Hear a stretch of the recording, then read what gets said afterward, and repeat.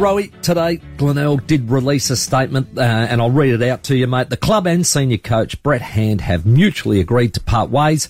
Peter Carey, the Pres, said Brett is a great family man with strong values and has been well liked at the club. We like to thank him for his dedication and commitment over the last 2 seasons. And to give us a bit more insight into that, we do have the CEO of Glenelg on the line, Justin Scripps. G'day, Justin. Hello, boys. How are we? Tough decision, mate.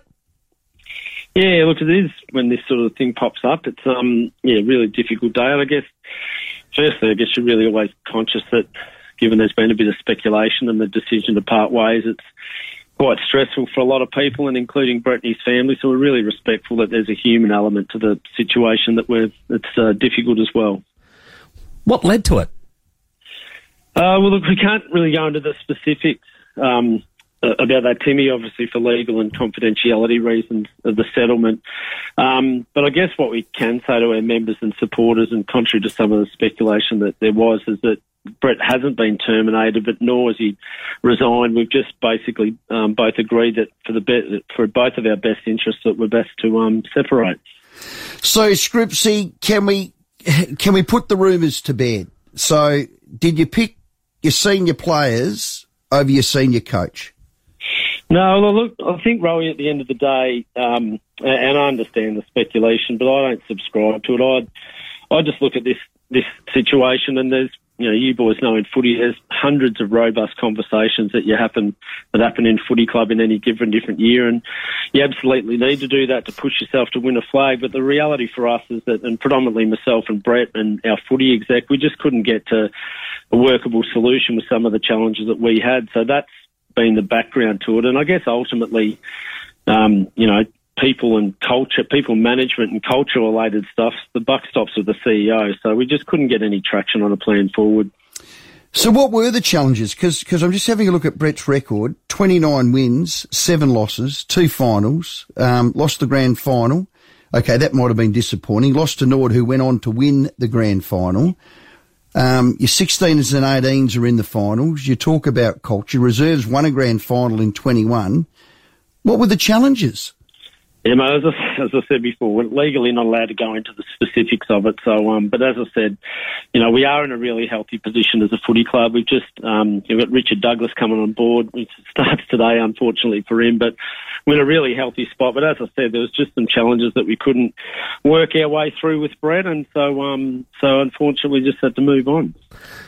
So with Richie, does he assume the role of coach straight up, or what happens on his first day? Not going to do that to him, Timmy. But Richie starts today. He's heading up our female program and also doing some stuff in our men's program with us as well. So I'm not going to put that on him on his first day. Yeah. So do you now go about the hunt? Yeah, absolutely, and it's pretty urgent, isn't it, really? We've been the last 2 times this has happened with Stoney and Matt Loke, and both of those guys were headhunted into AFL programs, and they were both quite late. I think Stoney was the start of December as well. So, yeah, so that's just not ideal from that scenario, but we'll just go out there now and try and find the best available coach to coach the footy club next year.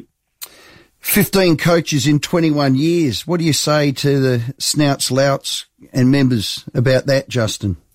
Well, I think, Rowie, at the end of the day, our last 2 coaches have been headhunted into the AFL, so I know that, I think we're just in an environment where your best talented guys are always going to go through. I think Chris Massey might have been the last one that was terminated back probably nearly 10 years ago now, mate. So I don't subscribe to that. I just think that it is what it is, and, we had some really good quality, and I guess no different when players come in and out of your system and get headhunted. When we lost Brett Turner and Sam Durden midway through the year last year as well, and it's sort of great that Turns is coming back to the footy club now, so we're really excited to get him back into the system and throw our arms around him. Another one on the financial front. I find it tough for any SANFL club to have to make a financial payout to a coach. Have you got the bees and honey? Yeah, but as I said before, the terms of the agreement are confidential, so I can't go into that. But yeah, obviously we just need to move forward as best we can as a footy club and get on with trying to get a coach for season 2023. Justin, you mentioned Brett Turner coming back to the club. Any other names that you can tell the Bay supporters out there? Yeah, well, look, we signed Cam McGree probably a while ago now, but Cam's a ruckman who was at South Adelaide and Ronaldo. He's 23 now, and he was really keen to get back into Sandford footy. We picked up Scott Bilby, who was from Oakley and St Kilda's Next Gen Academy, and McKinley Miller from GWS. Well, Connor McLeod's come across from Woodville West Torrens, so really excited for Connor to come into the system. So we've got a couple of more announcements that are pending that we're just waiting on. So I guess the other thing for us, we had Jacob Ryan was drafted this year, but we had a couple of kids that missed out on the draft as well. And there's some real talented, hard-working kids coming through that we're really excited about in the next couple of years with the 18s. One last one. Have you asked if Richard Douglas wants the job? No, I haven't, mate. I've been a little bit busy trying to sort this other challenge out. Okay. Justin, it is tough. I get that. Boards and executives make decisions with everything on the table. You've made yours. Let's hope it works out for you, mate. Thanks for your time. Thanks, boys. Justin Scripps there, Glenelg Footy Club CEO. It's bloody tough for Bretty Hand. It's going to be tough for Richard Douglas too. The 15 coaches in 21 years. I think Justin explained that. He's right. A lot of them got headhunted. I'm just scratching my head on the 29 wins, 7 losses.